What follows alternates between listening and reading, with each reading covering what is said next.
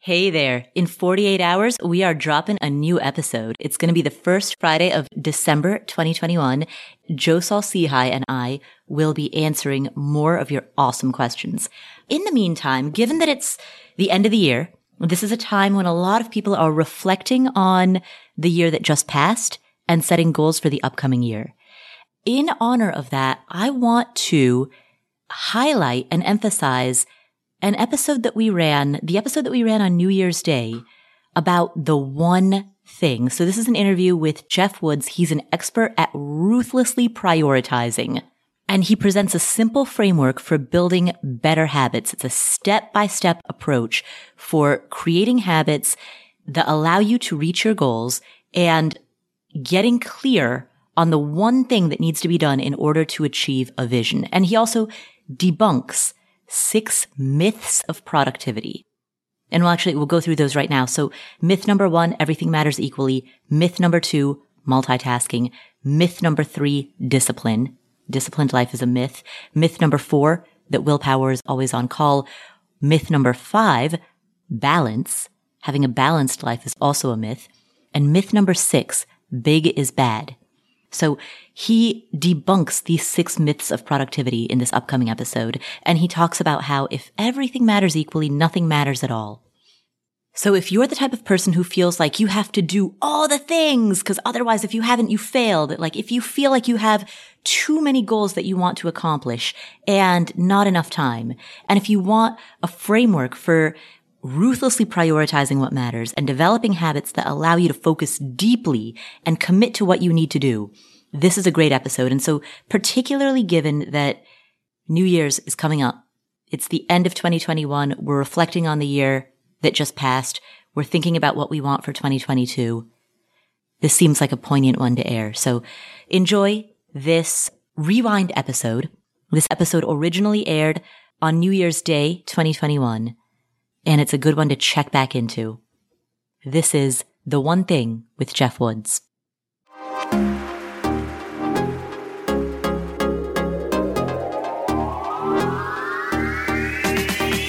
You can afford anything, but not everything. Every choice that you make is a trade-off against something else, and that doesn't just apply to your money. That applies to your time, your focus, your energy, your attention, anything in your life that is a scarce or limited resource. And that opens up 2 questions. First, what matters most to you? And second, how do you align your daily decisions to reflect that? Answering those 2 questions is a lifetime practice, and that is what this podcast is here to explore. My name is Paula Pant. I am the host of the Afford Anything podcast, and welcome to 2021. This is our New Year's Day 2021 episode.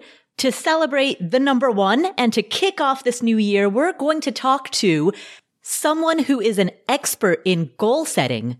Because what better time than the start of a new year to begin with a blank slate, a fresh page, and set your goals for the year ahead. In this episode, we're talking to Jeff Woods. Jeff is the host of the One Thing podcast and the vice president of The One Thing. And if you're not familiar with that concept, The One Thing, it is a platform dedicated towards asking the focusing question, which is, what is the one thing that I can do today that will make everything else easier or unnecessary? In other words, you may have a dozen goals. Maybe this is the year that you want to make more money, save more money, lose weight, build muscle, buy a house, sell a house. You may have tons of goals on your plate. What is the one thing that you can do that will make all of those other goals either much easier or unnecessary? What is that tweak from which everything downstream flows? We're going to deep dive into a conversation about that in this upcoming episode. So a little bit of further background before we get into today's episode. You've heard of Keller Williams, right? The real estate brokerage? Well, one of the co-founders of Keller Williams is a guy by the name of Gary Keller, and he, along with a co-author named Jay Papasan, wrote a book called The One Thing that's based around this focusing question.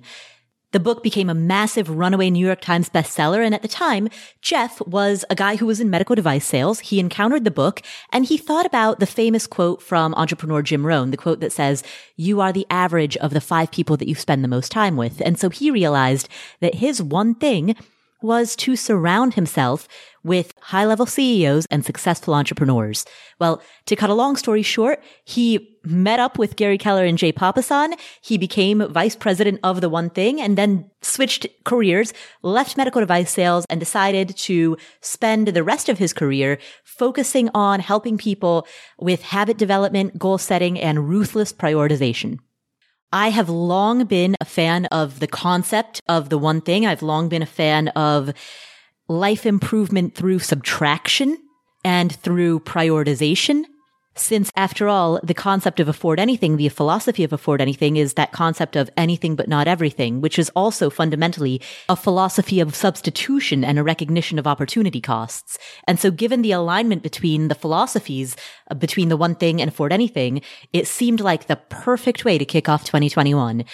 The other major thing that we're doing in order to kick off 2021 is that we are hosting a 31-day challenge, which you can sign up for free at affordanything.com/31-day challenge. And this philosophy that you're about to hear, the philosophy of The One Thing, is the inspiration for the day one challenge. So day one of the 31-day challenge is rooted in what you're about to hear in this upcoming interview. With all of that said, here is Jeff Woods to discuss the philosophy of The One Thing. Hi, Jeff. Hey, Paul, how are you? I'm great. How are you doing? Delightful. Excellent. So, Jeff, let's just dive right into the concept of The One Thing, since this is kind of a foundational concept that's going to guide the rest of the interview. For people who aren't familiar with it, can you explain what that is? Sure. The One Thing is the surprisingly simple truth behind extraordinary results. And there's a few words there that matter that are worth calling out. One is simple. Everything that we're going to talk about today, you're going to go, that is so simple. And I'm just going to say, just because it's simple doesn't mean it's easy. But these are surprisingly simple truths that have been proven to unleash extraordinary results. These are not ordinary results. It's extraordinary results. And where they came from was a guy named Gary Keller. You familiar with Keller Williams by chance, Paula? Yes, of course. Yeah. So it's the largest real estate company in the world. Gary's the co-founder and CEO of KW. And when he was starting out, KW was a small little company in Austin, and he used these principles to scale it to number one in the world with over 200,000 plus people. You fast forward in 2013, he and his partner, Jay Papasan, turned it into a book called The One Thing, which you fast forward is one of the highest rated business books of all time now. And that's the business that we're in, time. It's our most valuable resource. And here's the problem. Most of the people who are listening to this are spending their time. They're not investing it. And there's a clear difference between the two. Paula, when you invest money, what do you expect in return? A return. A return, right? Yet how many people do you think go through their days holding their time to the same standard they hold their dollars to? Almost nobody. Almost nobody. And that's what we do. We help people learn how to better invest their time so that they can achieve extraordinary results. What is the differentiator between ordinary and extraordinary? I have never been asked that question. It seems very subjective, and yet you emphasized it right off the bat. Yeah, well, I think about goals. I think there are people that when they set goals that are within their comfort zone or skill set, and they set goals that are doable. That's ordinary. There's nothing special about that. And then you have some people who are high achievers that will stretch it. They'll go to the outer edge of their comfort zone, the outer edge of their skill set, and they'll push it, right? They set stretch goals. Yet setting stretch goals is still pretty ordinary among high achievers. Yet when you cross the line into the realm of extraordinary, it's so far out there that it's beyond what most people can even comprehend. If a person were to set those types of order of magnitude goals, as you seem to be describing, it seems as though that would fundamentally reshift their identity. Oh, so good. Let's revisit this. What do you think the purpose of a goal is? To disrupt the status quo and achieve something different in your life. Love that. I remember I was in a room with Gary Keller and he asked that question. A lot of people shared ideas and they could be summarized as to achieve a result. And this is where Gary pushed back. He said, no, the purpose of a goal is not to achieve a result. The purpose of a goal is to be appropriate in the moment. And what he means by that is that your goal should become a compass for how you need to behave right now to be in alignment with that goal. And he said, the problem is most people, they only ask questions that are so big which means that they only have to search for answers that are so big, like, what can I do this year? And because they only go what's within their comfort zone or their skill set, they're not required to evolve who they are as a human. Whereas Gary's saying, I'm going to set a goal that's so big, so far out there, I don't even know if I can achieve it. But that's not the point. The point is, how can it become a compass for who I need to become to earn the right to achieve that goal? So you're saying a goal is a framework for taking present action.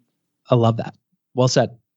Yeah, you're doing something right now. The question is what you're doing actually in alignment and bringing you closer to the goals that you have for your life, or is it taking you further away? Given that most people have goals across different verticals of their life, most people have health goals, career goals, money goals, relationship goals. Given that there are an assortment of goals, how can people execute the one thing across a variety of many things? Yeah, fantastic question. And this is one of the most common misunderstandings people have around the one thing.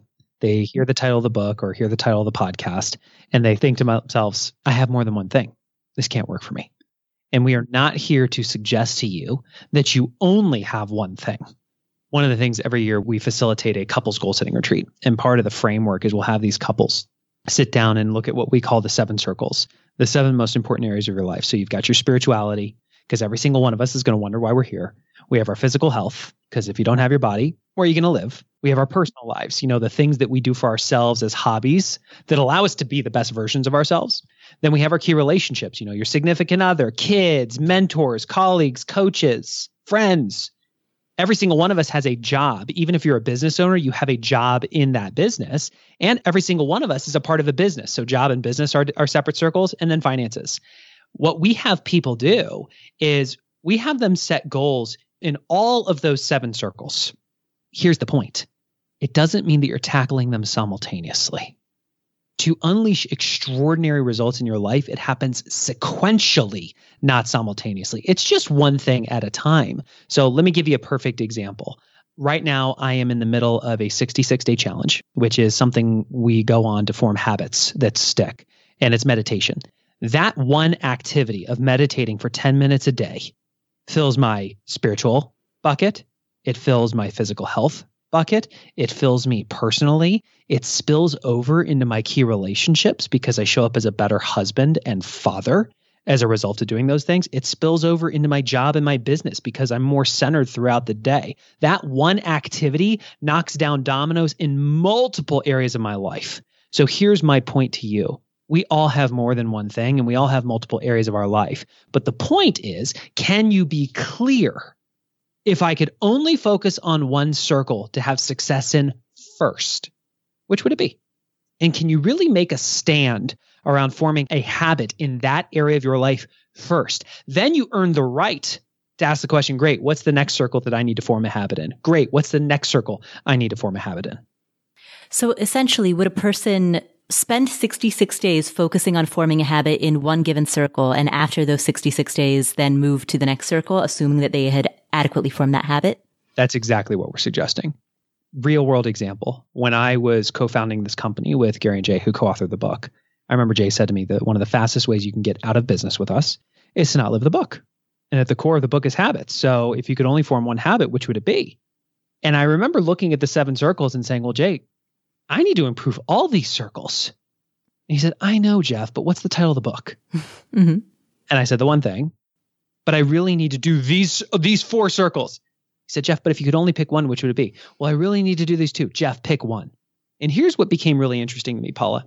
I looked back over the last 5 years of my life before getting into business with Gary and Jay and asked the question, how many truly life-changing positive power habits had I formed in 5 years combined?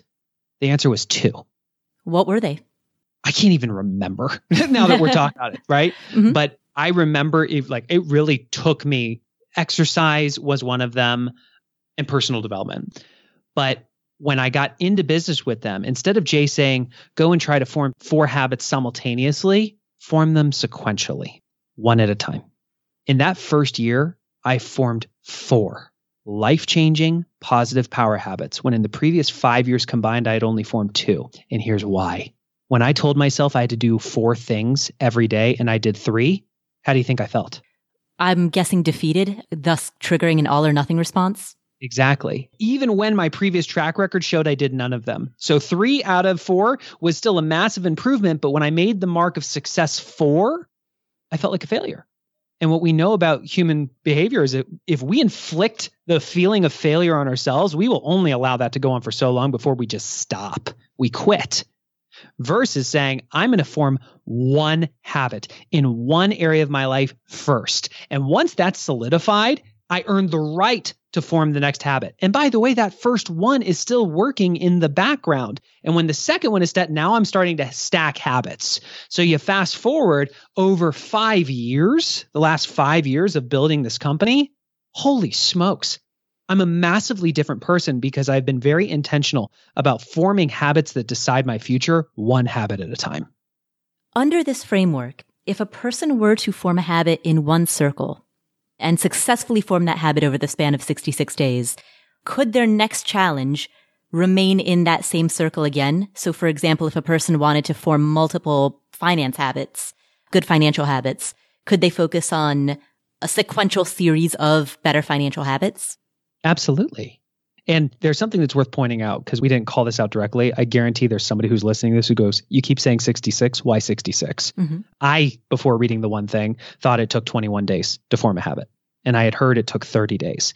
But the University College of London in 2009 did the definitive study. And what they found is the point of automaticity, when it requires the least amount of discipline or willpower just to maintain, is on average, and that's the key word, average, 66 days. Sometimes it's faster and sometimes it's longer. Like this year, Paula, my number one circle I wanted to focus on was relationships. And I knew the one thing that I could do to improve all my relationships was to become a more empathetic person. And my one thing for the 66-day challenge was, can I just demonstrate empathy once a day when I naturally wouldn't have?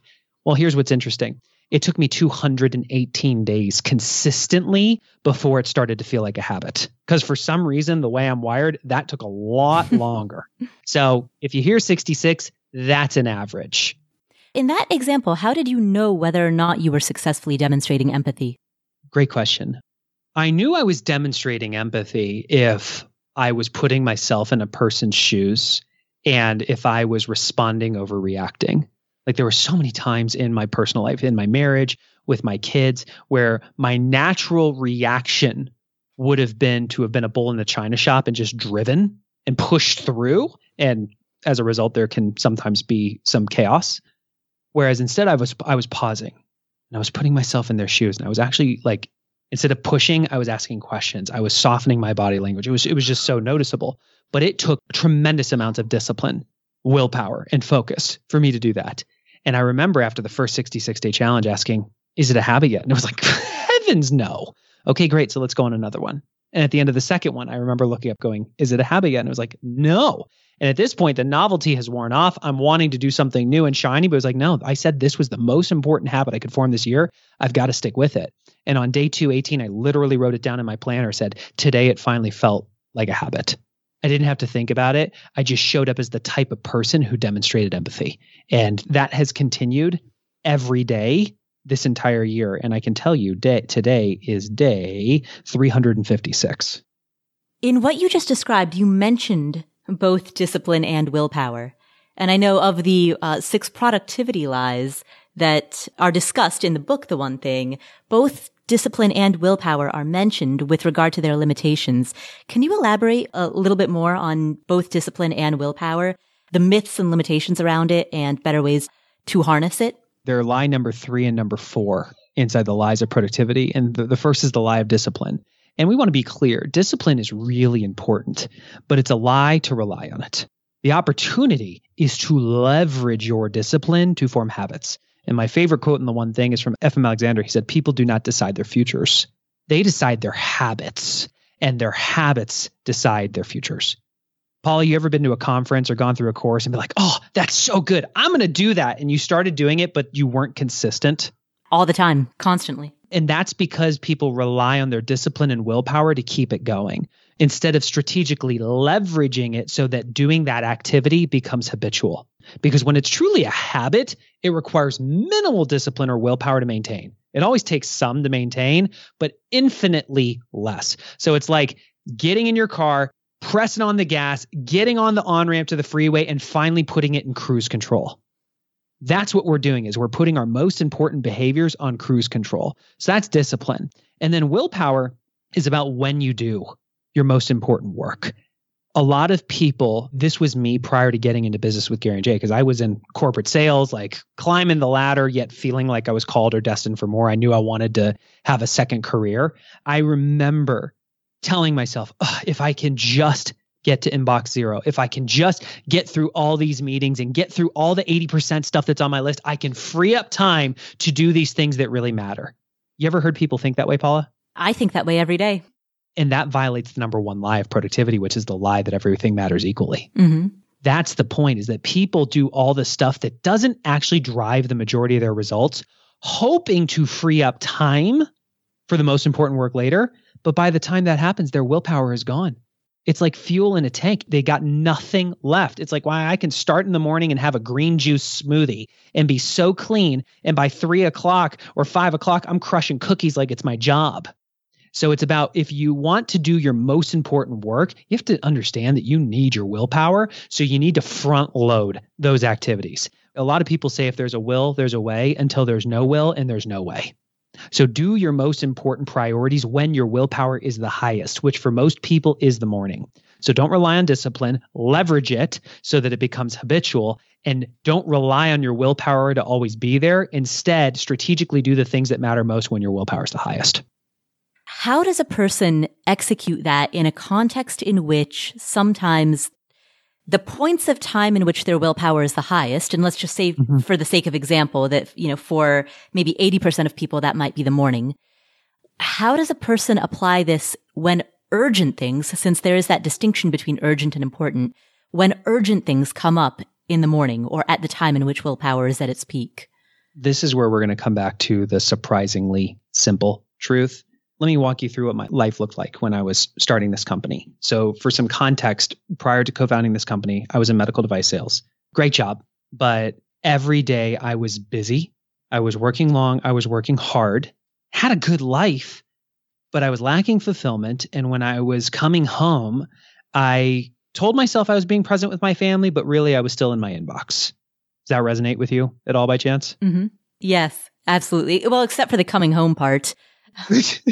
So I remember getting into business with Gary and Jay, and Gary shared this idea in a mastermind that working long hours is cheating.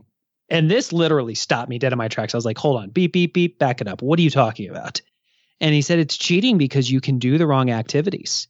And if you work long enough and hard enough, sure, you can muscle your way to a result, but you cheat yourself out of what it means to live a life. And that's when it hit me. I was working long. I was working hard. I was successful professionally. I was climbing the ladder, good income, like all that stuff looked good. But was I actually succeeding in life? Was I succeeding in the areas that mattered most? Was I succeeding as a husband? Nope. Was I succeeding as a father? Nope. Was I succeeding in my health? Nope. And here he was saying that if you want to live an extraordinary life, you got to be as efficient and as effective as possible during the hours that you work. And at pre-prescribed time, you shut it down and you go and you live your life. So now let's talk about how I practically put this into action. Paula, what do most people do when they fire up their computer first thing in the morning? What do they check?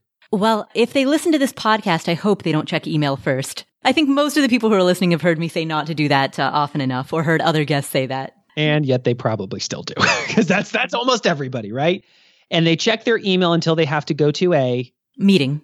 Get out of the meeting, realize they got 5 minutes. So what do they check? Social media or email. And then they get a message on Slack or Teams, or somebody calls and says, hey, do you got a minute? And that literally repeats all day long. And how many of them do you think have ever had one of those days where they were super busy and they genuinely questioned if they got anything done? Right. Absolutely. Right. So I understood I had to put a stop to that. So here's what I did. When I fired up my computer, I knew the very first habit I needed to form starting this company was the habit of acting in order of priority. I mean, I did the most important things first. And so my lead domino was really simple. I needed to check my 411 before I checked my email. A 411 is a tool that we use to get clarity on our priorities. I just needed to check my priorities before I checked everyone else's. And what was amazing about this, Paula, was when I fired up my computer, I looked at my 411 I looked at my priorities for the week, and guess what I did when I was staring my priorities in the face? What's that? Started whacking away at the priorities. And what was amazing is after a few weeks of just focusing on doing the most important things first, I realized that my entire career I had placed an artificial importance on my inbox. I realized my priorities do not live in my inbox. Everyone else's do. We'll come back to this episode in just a minute, but first... This episode is sponsored by State Farm. Are you a small business owner looking for insurance that fits your needs and budget? Look no further than State Farm. State Farm agents are not just insurance providers. They're also small business owners who live and work right here in your community. They understand the unique challenges of running and protecting a small business. When it comes to small business insurance, State Farm knows what it takes. Create a plan that fits your needs and your budget. State Farm agents are ready to help you choose personalized policies that truly understand your business. Insure your small business with a fellow small business owner. Talk to a State Farm agent today and get started on personalized small business insurance that fits your needs. Like a good neighbor, State Farm is there. Talk to your local agent today. All right, so what are some of the next really big goals that you're saving for? Maybe you're saving for a down payment on a home. Maybe you're saving to buy your next car in cash or to at least make a pretty big down payment on your next car. Maybe you're saving for a kid's college fund or for your own college fund. Well, there's an app called Monarch that makes it easy to help you reach your financial goals. In fact, the Wall Street Journal named it the best app for growing your savings. Monarch is the top-rated all-in-one personal finance app. It gives you a comprehensive view of all your accounts, investments, transactions, and more. Create custom budgets, track progress toward financial goals, and collaborate with your partner. And now get an extended 30-day free trial when you go to monarchmoney.com/Paula. Monarch has a very simple, intuitive design. They have loads of built-in features that help you collaborate with your spouse or partner, with your financial advisor. You can invite them to your account at no extra cost. They'll get their own login info and a joint view of all of your finances. You can customize it to look exactly like you want it to look like. You can customize the types of notifications that you get. I've set mine up so that I only see the big ticket stuff. I personally don't want to see the little things. I just want to see big ticket items. So I've set up my notifications accordingly, but you can do it however you prefer. You can change the layout of your dashboard. You can make it your own. And Monarch will never sell your data to third parties or show you ads. After trying out Monarch for myself, I understand why it's the top-rated personal finance app. And right now, listeners of this show will get an extended 30-day free trial when you go to monarchmoney.com/Paula. That's monarchmoney.com/Paula for your extended 30-day free trial. We're driven by the search for better, but when it comes to hiring, the best way to search for a candidate isn't to search, it's to match. And you can do that with Indeed. Indeed is a matching and hiring platform that has over 350 million global monthly visitors. It allows you to schedule, screen, and message so that you can connect with candidates faster. And beyond just hiring faster, 93% of employers agree that Indeed delivers the highest quality matches compared to other job sites. They leverage over 140 million qualifications and preferences every day, which means Indeed's matching engine is constantly learning from your preferences. Whenever I hire somebody inside of Afford Anything, I'm doing so because we are already overloaded with work. We have way too much on our plates, and so we need to hire so that somebody can start taking some of that stuff off of our plates. But hiring itself is added workload on top of already busy workload. So it's great to have a platform like Indeed that helps you hire faster and find higher quality matches. And listeners of this show will get a $75 sponsored job credit to get your jobs more visibility at Indeed.com/Paula. Just go to Indeed.com/Paula right now and support our show by saying you heard about Indeed on this podcast.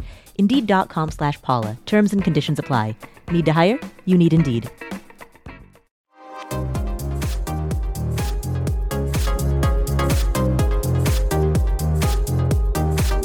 So we came to this when I'd asked you a question about the need to prioritize what is urgent over what is important.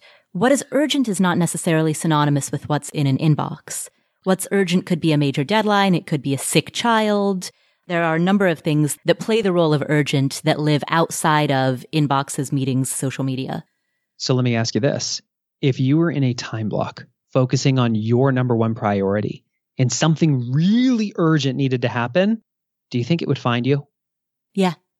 It would. And in that moment, you'd get to ask yourself a question. Is this actually my new one thing? Like example, you and I are doing this interview right now. This is my one thing right now. My phone is on Do Not Disturb. My email is not minimized. It's hard shutdown. Slack, hard shutdown. The world literally cannot get a hold of me right now because for this hour, I've said yes to you and your audience as my one thing. Now, if my wife came and ran into my office right now and said, your daughter just cut herself, we need to go to the hospital. In the split of a second, my brain would ask, which is more important, continuing this interview or hanging up? That would be an effortless decision for me, right? I'd say, sorry, got to go, emergency, we'll reschedule, bye. And I'd be gone. Yet, what I've also acknowledged is there very, very rarely is something that cannot wait 1 hour. Most people allow urgent things to mask as a priority when it may actually not be. Can it really not wait 30 minutes? Can it really not wait 1 hour? Almost always it can. And if you can become the type of person who accomplishes your most important priorities first, then you earn the right to knock out all the urgent stuff. You fast forward to the end of the day with an amazing sense of accomplishment. Because not only are you delivering amazing results, but you're also handling all the other urgent stuff. Now, let's be clear. You're saying no to things.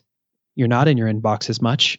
You're not dealing with those little 80% things that deliver the minority of your results. Some things are going to get dropped, but you're dropping the things that don't matter as much. It sounds then like part of this exercise is developing the judgment to distinguish between urgent and important. And let's be clear. I have a saying that I share with my team. Your lack of preparation does not constitute an emergency on my part. Oftentimes when things are come up as urgent, quite often it's because somebody else didn't do their job. They didn't think ahead to acknowledge, hey, I might need Paula's DNA on this plan. And now the plan's due today and I need her advice. So it's an emergency. It's urgent. We got to, Paula, you and I have to meet. I have to have your opinion on this thing. No. I'm the one who dropped the ball. I'm the one who didn't think ahead and identify the fact that I would need to get your opinion and get on your calendar weeks in advance. The first time I ever realized this was with my partner, Jay. I remember I had to put together this plan and there was a deadline on it. And literally the day of, I came to him saying, hey, I need to review this with you. And he said, sorry, dude, I'm full. And I said, but the plan's due today. You and I need to review it. He said, you're smart enough to have known that you needed my DNA in this, and I'm not going to rescue you. Support without standards looks a lot like rescuing. And that's not what leadership is. Leadership holds a line. It takes a stand for people's greatness when they might be fighting for their limitations. In that moment, he said, dude, you're going to suffer the consequences. And the consequences are you don't get my input on this plan. And you're going to have to live with if the plan succeeds or fails without me. It only took a few times of that happening before I stopped just assuming that just because I needed somebody that they'd be available for me on a moment's notice and started planning ahead. What if you yourself, and I'll speak for myself, I'm typically the bottleneck, right? I will procrastinate a project to death until moments before it's due. It pushes to the point of becoming urgent, not because of what anybody else did. Everybody else did their job with lots of foresight. Everybody else turned in things ahead of time and gave me all the support I need. I'm the problem. I'm the bottleneck. And I push it to the point where it's at deadline and suddenly it becomes so urgent that now I can't work out in the morning. So can we have some graceful accountability right now? Sure. What I just heard, and there's no judgment in this because this used to be me. What I just heard is you have yet to form the habit of doing the most important things first. What I heard is that you have a track record of going through your days, probably reacting to things that might seem important in the moment, but actually aren't. You might go through email, you might go through your meetings, and all of a sudden you're in the situation where, oh my gosh, this massive 20% priority that'll drive 80% of my results, I've got to get it done, and I've got to get it done last minute. And now I'm having to actually sacrifice my health or family or other things that matter to you. And that's super normal before you start living the one thing. The difference, and this is the switch, is that when you start operating from a place of priority, you wake up with real clarity that, hey, these are the things that I must get done this year. The most important priorities for my professional life and my personal life this year, period. And in order for that to happen, here's the handful of priorities I got to make sure I knock down this month to be on track. And if that's the case, here's the handful of things I got to make sure I knock down this week that automatically put me on track for the month, that automatically put me on track for the year. That's what the 411 gives you. And then you do something crazy. You open up your calendar and you block time for those 20% priorities first. And everything that's currently scheduled, it's flexible. It has to interview to keep its spot, but you place the boulders in the stream so that when the water hits it, it goes around it. There is no procrastination because you are doing the most important things first. So it sounds like the first habit is to get into the habit of building good habits. Gary said literally the most powerful habit he formed was the habit of forming habits. Because if you think about what it takes to achieve extraordinary results in your life, it really comes down to the habits you form and the relationships that you form. Because who you surround yourself with is who you become. And the habits that you form decide your future. I think Warren Buffett said it really well. He said, the habits of our lives are like chains that are too loose to be noticed until they're too tight to be broken. Most people are not purposeful with the habits that they form. And you're forming habits whether you realize it or not. And if you're forming them by default, then you're probably forming habits that might serve you in the moment, but ultimately will strangle you as you try to live a bigger life. The opportunity is to become purposeful, to cast a big vision for your life and choose habits that will scale with your ambition and form them one at a time. And the habit of priority is one of them. So at a practical level, for anybody who's listening to this, who's thinking at this moment, all right, I'd like to form the habit of forming habits. I'd like that to be the first 66-day challenge. What would that look like? How would a person implement that into their day? You don't get to form that up front. You form that over time. The thing that you can do to unleash that domino effect in your life, though, is to start by choosing one habit that you want to form and go on a 66-day challenge to forming that one habit. And pending you feel like you've successfully formed a habit, you then earn the right to ask, great, what's the next habit I want to form? And you start a 66-day challenge. And when that one's a habit, you ask the question, what's the next one? And over time, because you've been doing it for so long, Paula, you form the habit of forming habits. But in order to form the habit of forming habits, you have to have purposefully formed a habit first. And I use a tool called a 411. I just check my 411 before I check my email. Super simple. You don't have to use our framework. You could literally, it could be as small as before you earn the right to open your email, whether it's on your phone or your computer, you have to ask, what's my one thing today? Because here's what's interesting. If you literally searched for all the things that are on my plate today, what is the one that is most important? If I only got to do one thing today, what is the most important thing that I must get done? Most people, if they are asked that question, would say, I don't know. And if you don't know what your one thing is, Paula, what do you think your one thing is? People will probably think that it's everything. To figure out what your one thing is. If you don't know what your one thing is, then your one thing is to figure out what your one thing is. And it's literally as simple as asking, like closing your eyes, taking a deep breath and going, what's my one thing today? And searching for the answer. When you hit the wall of I don't know, you go, cool, that's where my brain normally stops searching. We're going to keep going. I promise you can come up with an answer. And when you're clear on what that one thing is, then you earn the right to check your email. But here's what's going to be interesting.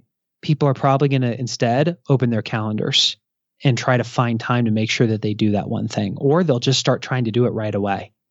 And when you start knocking down your most important priority day after day after day, suddenly you start to look at your inbox for what it really is, a list of everybody else's objectives for you, not your priorities that put you on the path to have a relationship with your goals. And let's be clear, there's enough time for both if you do the most important one first. Otherwise, you will spend all your time doing the things that don't matter and look up and feel like there's no time for the things that matter most. In terms of deciding the specificity of what a given habit might be, it strikes me that any goal can be broken down into smaller steps or can be broken down into its constituent parts. Where do you draw the line? I'll just use an example. Let's say that a person decides that for the next 66 days, their goal is to, let's say they want to lose 5 pounds, right? And so for the next 66 days, working towards that, even if all 5 pounds aren't lost in that time span, working towards that is their focus. That could be the singular focus or the chosen priority over the span of 66 days, but inside of that, there could be all of these sub-constituent goals ranging from cardio to weightlifting to tracking macros or tracking calories or intermittent fasting.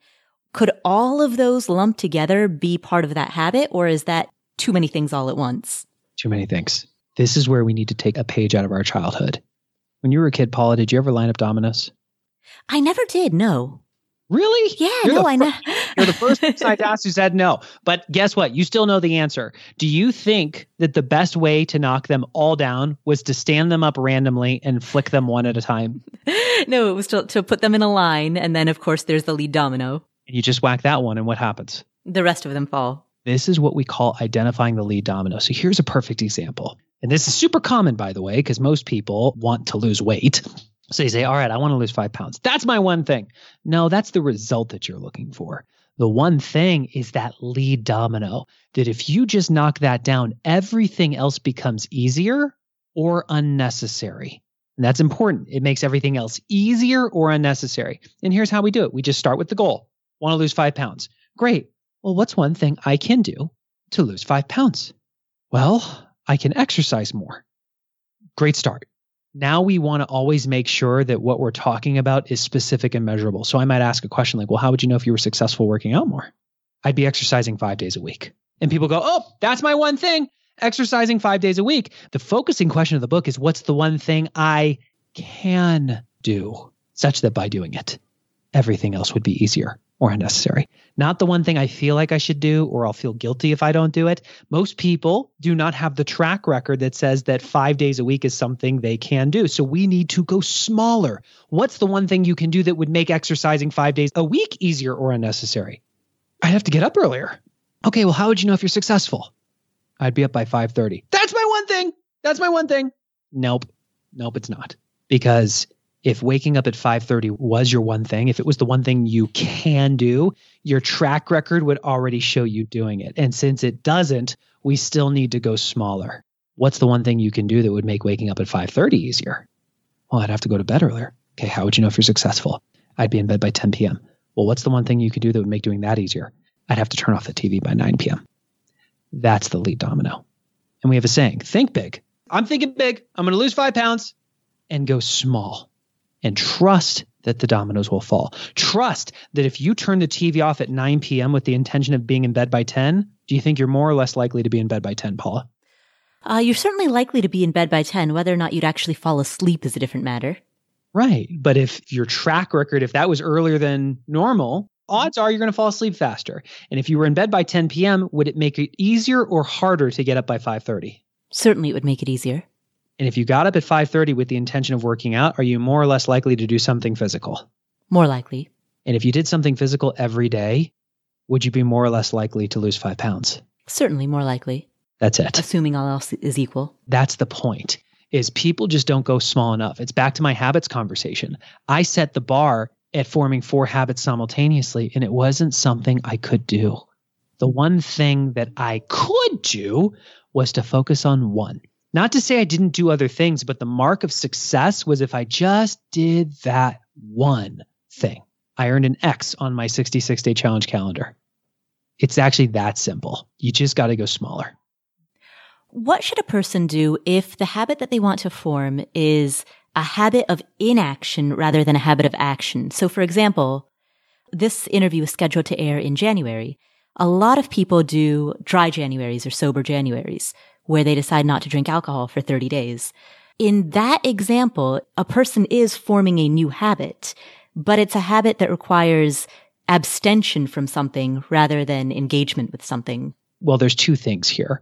One, I would actually argue that that's not a habit because they're not talking about making it a consistent behavior for the rest of their life. Mm-hmm. They're only talking about a short sprint of 30 days. So I would ask the question, what is it about giving up alcohol that you're trying to accomplish? And they might say, oh, well, I want to cleanse my body. And so I might ask the question, well, what's one thing you can do that if that just became part of your daily rhythm would make you feel like your body was always cleansed? And it might be, when I wake up, I want to drink some water that has a squeeze of lemon juice, a sprinkle of Himalayan salt, and some cayenne pepper and some apple cider vinegar. Because if I know if I do that, it opens up my cells and then, it's going to process things faster and overall I'll be a lot cleaner. So I think the first thing is being clear on if you're actually trying to form a habit, this is not just a sprint. This is not just a 30-day challenge. This is about developing a behavior that you want to remain consistent. Now, the second thing, and I think this is the essence of your question, how do we form habits that start by us doing less, not more? And I would ask the question, how do we interrupt the pattern? What's one thing you can do that would make not choosing a drink easier or unnecessary? And it might be, before I grab the beer or before I pour the glass of wine, I have to pour myself a glass of water. Whether or not you drink the water or not is irrelevant, but you have to reach for the glass of water and fill it up before you earn the right to make the cocktail. Because if I fill the cup with water, am I more or less likely to drink it? More likely. And if I drink a full glass of water, what happens to my thirst? Your thirst is quenched, it's satiated. Yeah. And maybe in that moment, I get to earn the right to pour the glass of wine, but I might not. And so this is what BJ Fogg calls untangling bad habits.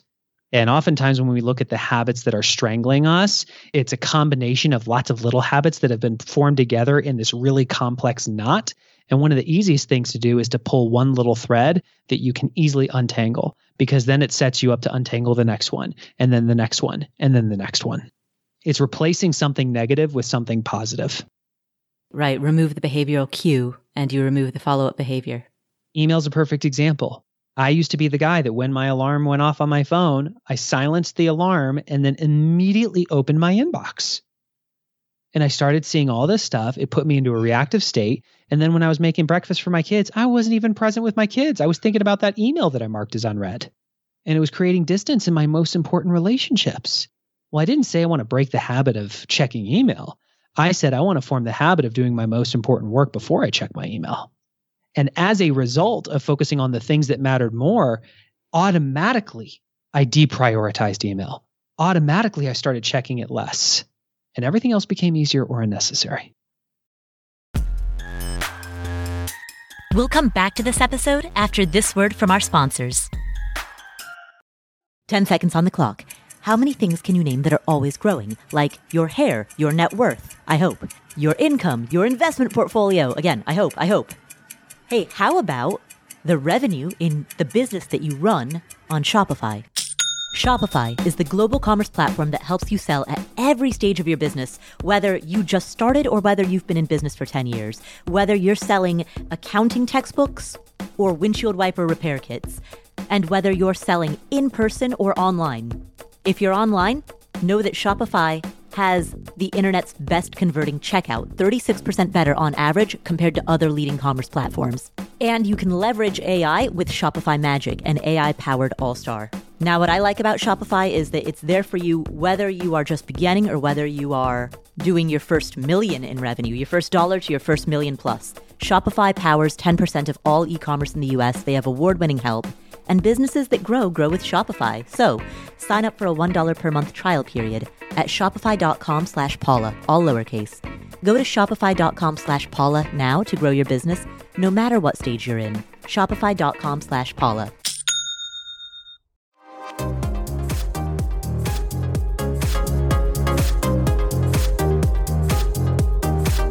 We've talked about In terms of the 6 productivity lies, we've started with numbers 3 and 4. I guess this will be like Star Wars, where we start right there in the middle.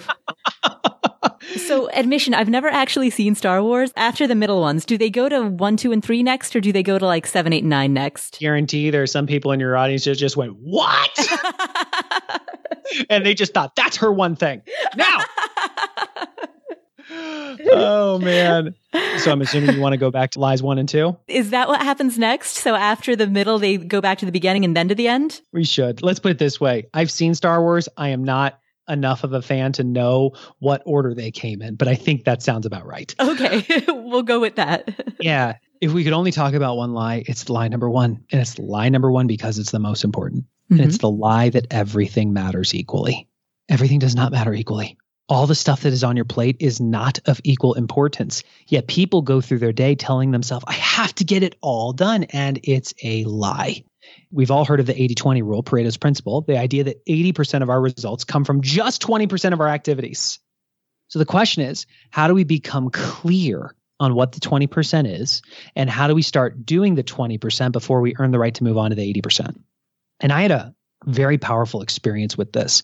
In my first 90 days of starting this company, I had to come up with a vision for the business and create a business plan. And I remember it was the day for me to present the business plan to Gary and Jay. I walked into the conference room for the state of the company meeting and handed them each a copy of my GPS.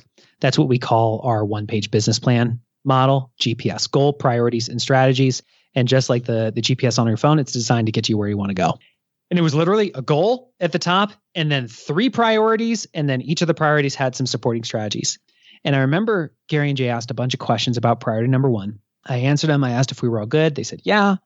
And so I started talking about priority number 2. And about halfway through number 2, Gary started asking more questions about number 1. Paula, I remember thinking, oh, he just must have forgotten. Let me answer the questions really quick. I did that. I asked if we were good. He said, yeah. So I went back to number 2, wrapped it up, and started talking about number 3. And Gary went back to number 1. You ever seen Meet the Parents? No, I haven't. I famously have not seen most movies. I'm rather known for that. Okay, well, there we go. So for any of you listening to this who know the circle of trust, I was not in it. There was a reason Gary kept going back to number 1. I could not figure it out. So I just did the best I could answering the questions, asked if we were good. He said yes. I went back to number 3. And after about 10 seconds, he stopped me. And he asked, Jeff, do you need to do number 3 in order to do number 2? I said, no. He said, do you need to do number 2 in order to do number 1? I said, no. He said, then do me a favor, draw a line between 1 and 2. And he waited while I took a Sharpie out and drew a line across my page. And then he said, you know what, even better, rip the page in half. I kid you not, Paula, he waited while I ripped my business plan in half along the line. And then he said something that really changed the way I view time. He said, don't even think about number 2 or number 3 until you've earned the right to, by accomplishing number 1. And that's when it hit me. My entire career, I spent my time telling myself that I had to get it all done. So I would move this one priority a little bit, and then I'd move to the next one, and then I'd move to the next one, and then I'd move to the next one without advancing anything fully to the finish line. And here was Gary saying, no, man, path to getting everything you want is to get one thing at a time. Just like dominoes, stand them up, line them up, and whack away the first one first. You would never line the dominoes up and then immediately skip to the 8th one and knock that one. You would always flick the first one first. He was saying, just do that in your career. And what was amazing is when I started doing that, I started getting so much more done in way less time. And when I went home and was with my family, I was actually with my family because I got the most important things done. That's why line number 1 is everything matters equally. How do you then develop the judgment to know that priority number 1 is more important than number 2 or number 3? Is that just a matter of the focusing question? Yeah, the short answer is you don't always know.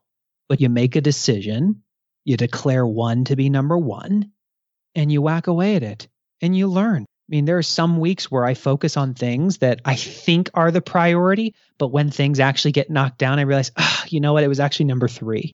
But I'll tell you, when I work with executives inside of companies, whether it's small or large, they'll come prepared with what their priorities are for the week. And they might have a list of 5 things. And let's be clear, They have a lot more to do that week than just 5 things. But these are the 5 20% priorities that drive 80% of their results. And I'll ask them, if you could only do one of these, which would it be? And it's amazing. They always go, number 3. Okay, cool. Well, should you earn the right to do another one? What would it be? Actually, it's number 5. Okay, should you earn the right to do a third? What would it be? It'd be number 1. Should you earn the right to do another? What would it be? It'd be number 4. And then they have to reprioritize their priorities. It's a muscle that most people have never developed. We help people develop that muscle. It's massively powerful. Let's talk about the second lie, multitasking. Yeah, this one, you always get some people to go, what? I love when I get a resume that says, multitasking is a skill. I'm like, okay. My wife argued with me with this. She's like, you don't get it. It's a stay-at-home mom. You have to multitask. I'm not saying you can't multitask.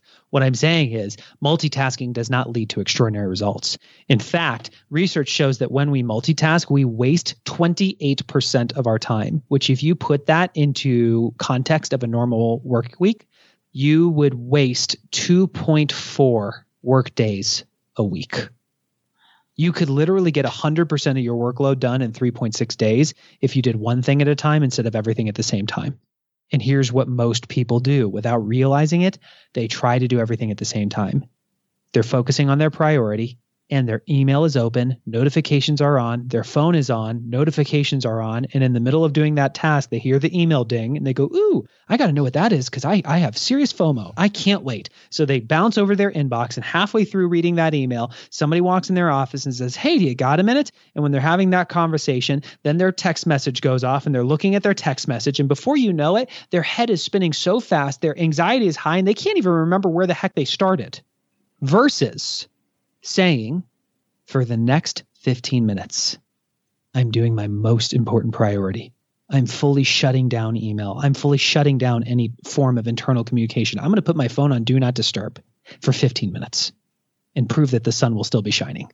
And when I knock that domino down, I earn the right to open my inbox and triage email for 15 minutes. And that is not the time where you see an email and go, ooh, let's mark as read and deal with it later. No, now's the time to deal with it. You deal with the email and you shut it down and then you go and you sit in that meeting and you are present. You're not checking text messages. You're being present and you're contributing. Otherwise, you should ask to leave the meeting so you can take your time back and you get straight back into a time block. So you're knocking down the priority that matters to you.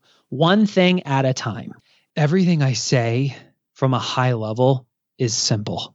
And if you're sitting here and you work inside an organization, a corporate structure, and you're going, yeah, but that won't work inside my org. Of course it will. But what you're missing is the common language. You're just not clear. You feel like you should always be in your inbox. You feel like you have to respond quickly. You feel like you have to say yes to attending the meeting. Otherwise, you're fearful that people won't think you're a team player. And those are all valid concerns, and you have to acknowledge that they're not true. Because I promise you, when your boss sends you an email, they're not sitting on the other end going, send, receive, send, receive, send, receive, send, waiting for your response. And if they are, they're calling you. And I promise you, if you've ever been promoted, it wasn't because you were the best email checker in your organization or the best meeting attender. Even if your notes sparkled, that's not why you got promoted. Yet most people go through the days being fearful that if they don't do the minors, that something bad's going to happen. All we're saying is don't major in the minors.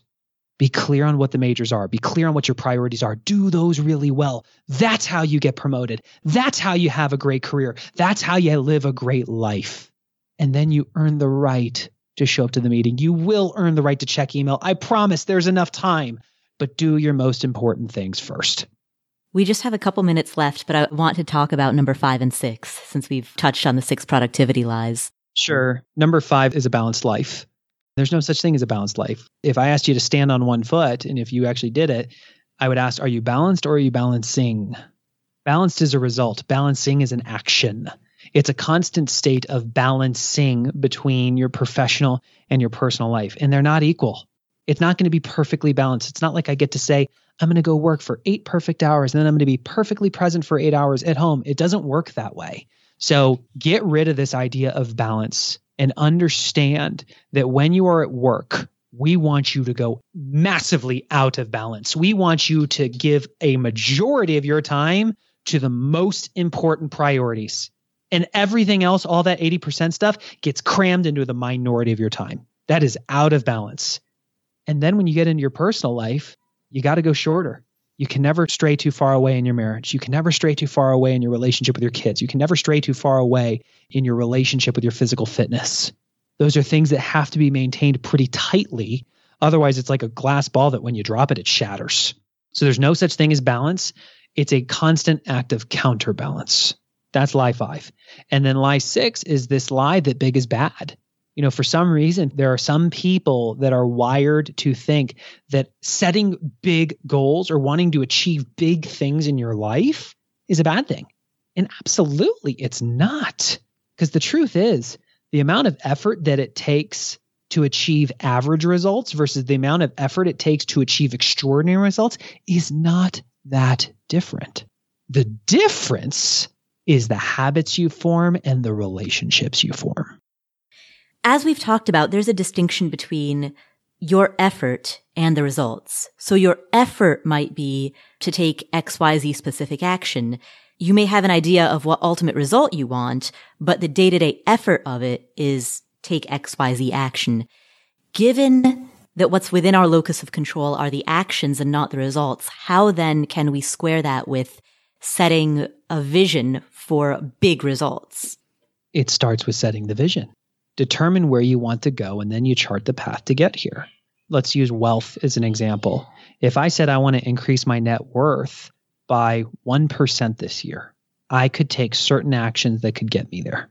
Versus if I say I want to increase my net worth 40% this year, that would be a different set of actions. Or I want to increase my net worth 100% this year.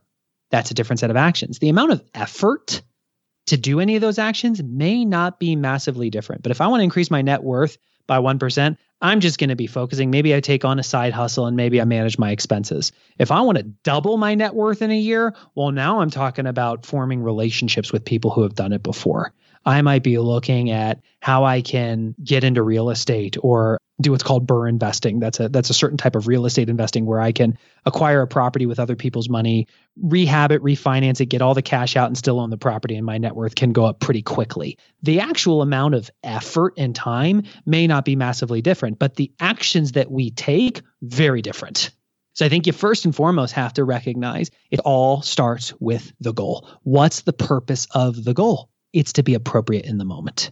I did this exercise about 6 years ago when I was in medical device sales, felt like I was lacking fulfillment, knew I desperately wanted to start my own thing, but had no idea how to.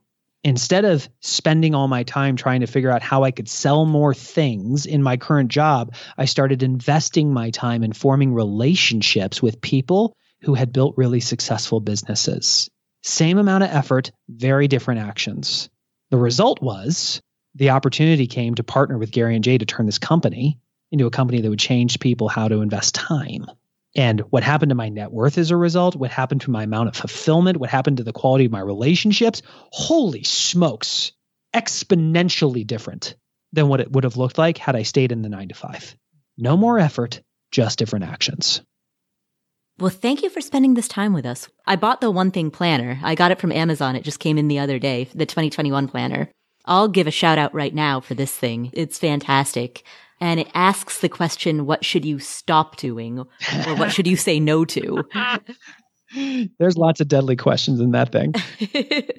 I went on a little bit of a planner buying bender for 2021. So I have probably 5 or 6 different planners.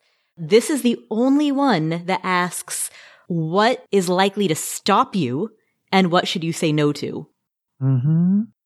We genuinely believe that getting more doesn't come by doing more. It comes by doing less and more of the things that matter most. This is a central theme we've pulled through this entire episode. Quit saying yes to everything. Get clear on what matters most and say yes to that first.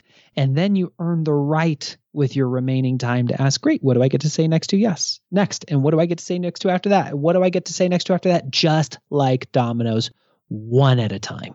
So if you guys would like to learn more about the One Thing book, the podcast, the planner, just go to theonething.com. And that's with the number 1 in the URL, numberonething.com. The book and the podcast, it's spelled out the ONETHING, but I would strongly encourage you guys check out the site. We've got a bunch of stuff on the free stuff page. There's lots of training available on the training page. And since you're already listening to a podcast, I would just click the search button and type in the One Thing Podcast and subscribe, because every week we feature people who are going on the journey of actually living this, where they struggle, where they're having successes, just so you got that weekly dose of momentum. Thank you, Jeff. What are some of the key takeaways that we got from today's episode? Here are 6. Number 1, prioritize ruthlessly. If everything matters equally, then nothing actually matters. You can do anything, but you can't do everything. The first thing that most people can do is commit to not checking email or social media right away. Your inbox equals other people's priorities, not yours. So don't let others dictate how your time is spent. Figure out your boundaries and set them. Instead, check your planner or whatever you use in order to organize your tasks and focus on what needs to get done according to your one thing. He said, don't even think about number 2 or number 3 until you've earned the right to, by accomplishing number 1. And that's when it hit me. My entire career, I spent my time telling myself that I had to get it all done. So I would move this one priority a little bit, and then I'd move to the next one, and then I'd move to the next one, and then I'd move to the next one without advancing anything fully to the finish line. So here's an action item.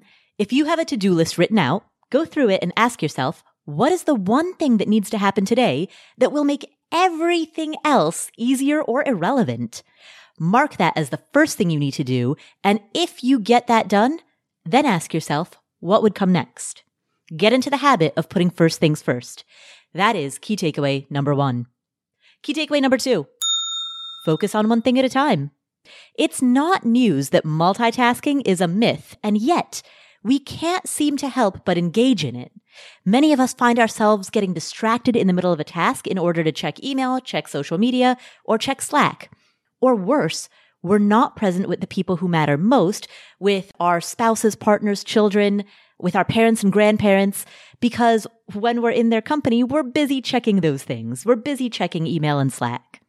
Multitasking doesn't work. It takes mental energy to shift between tasks. And sometimes this mental energy comes at a great cost. If someone interrupts you while you're working, doesn't it take a while for you to get back into the swing of things after that conversation is over? Absolutely. I think if we reflect on times that we've been interrupted, it's easy to see the time cost, the attention cost that interruption took, the toll that it took. And yet, even though it's easy to recognize that when others interrupt us, we still routinely interrupt ourselves. And we do this every time we attempt to multitask.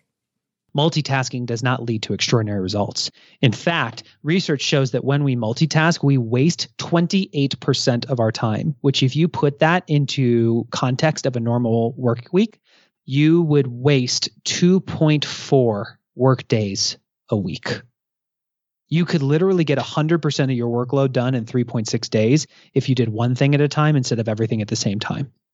So what do we do about this? Well, we've covered this before on this show, but as Jeff said, go into deep work mode. Shut off your phone, close out your email, shut down any potential distractions, and block out time on your calendar so that you're not available for anything else.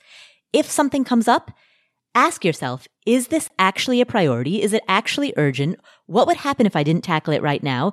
Would things fall apart if I was unreachable for an hour?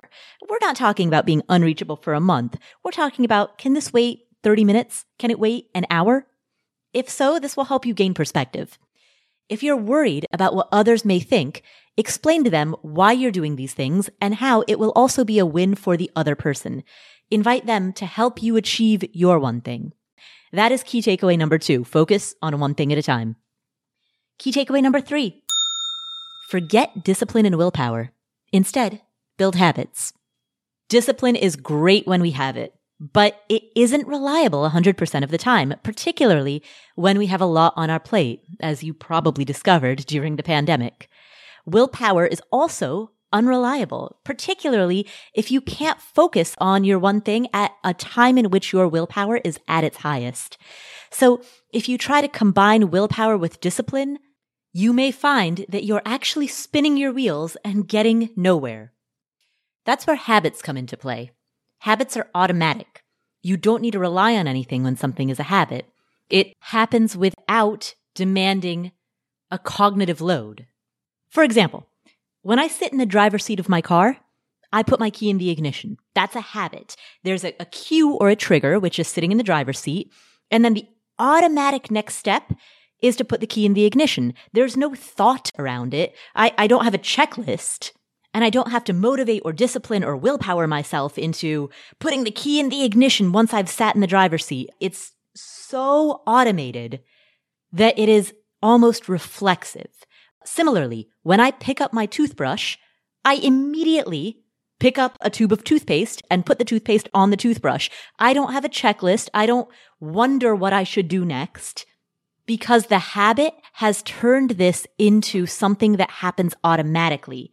That's the power of habits. Habits allow you to get more done by virtue of stringing cues and responses together to such an extent that discipline and willpower no longer have to be involved. The opportunity is to leverage your discipline to form habits. And my favorite quote in The One Thing is from F.M. Alexander. He said, "People do not decide their futures. They decide their habits, and their habits decide their futures." When it comes to willpower, working longer hours is cheating. You could work way more than you need to, but if you're working on the wrong thing, it's not going to matter. That classic work smarter, not harder argument. Work on the system rather than in the system. And when it comes to managing yourself, working on the system means working on building your habits. Because ultimately, if we no longer need to rely on discipline because our actions are automatic, that means we don't need to think about taking an action because it simply happens. And that frees up resources to dedicate to something else.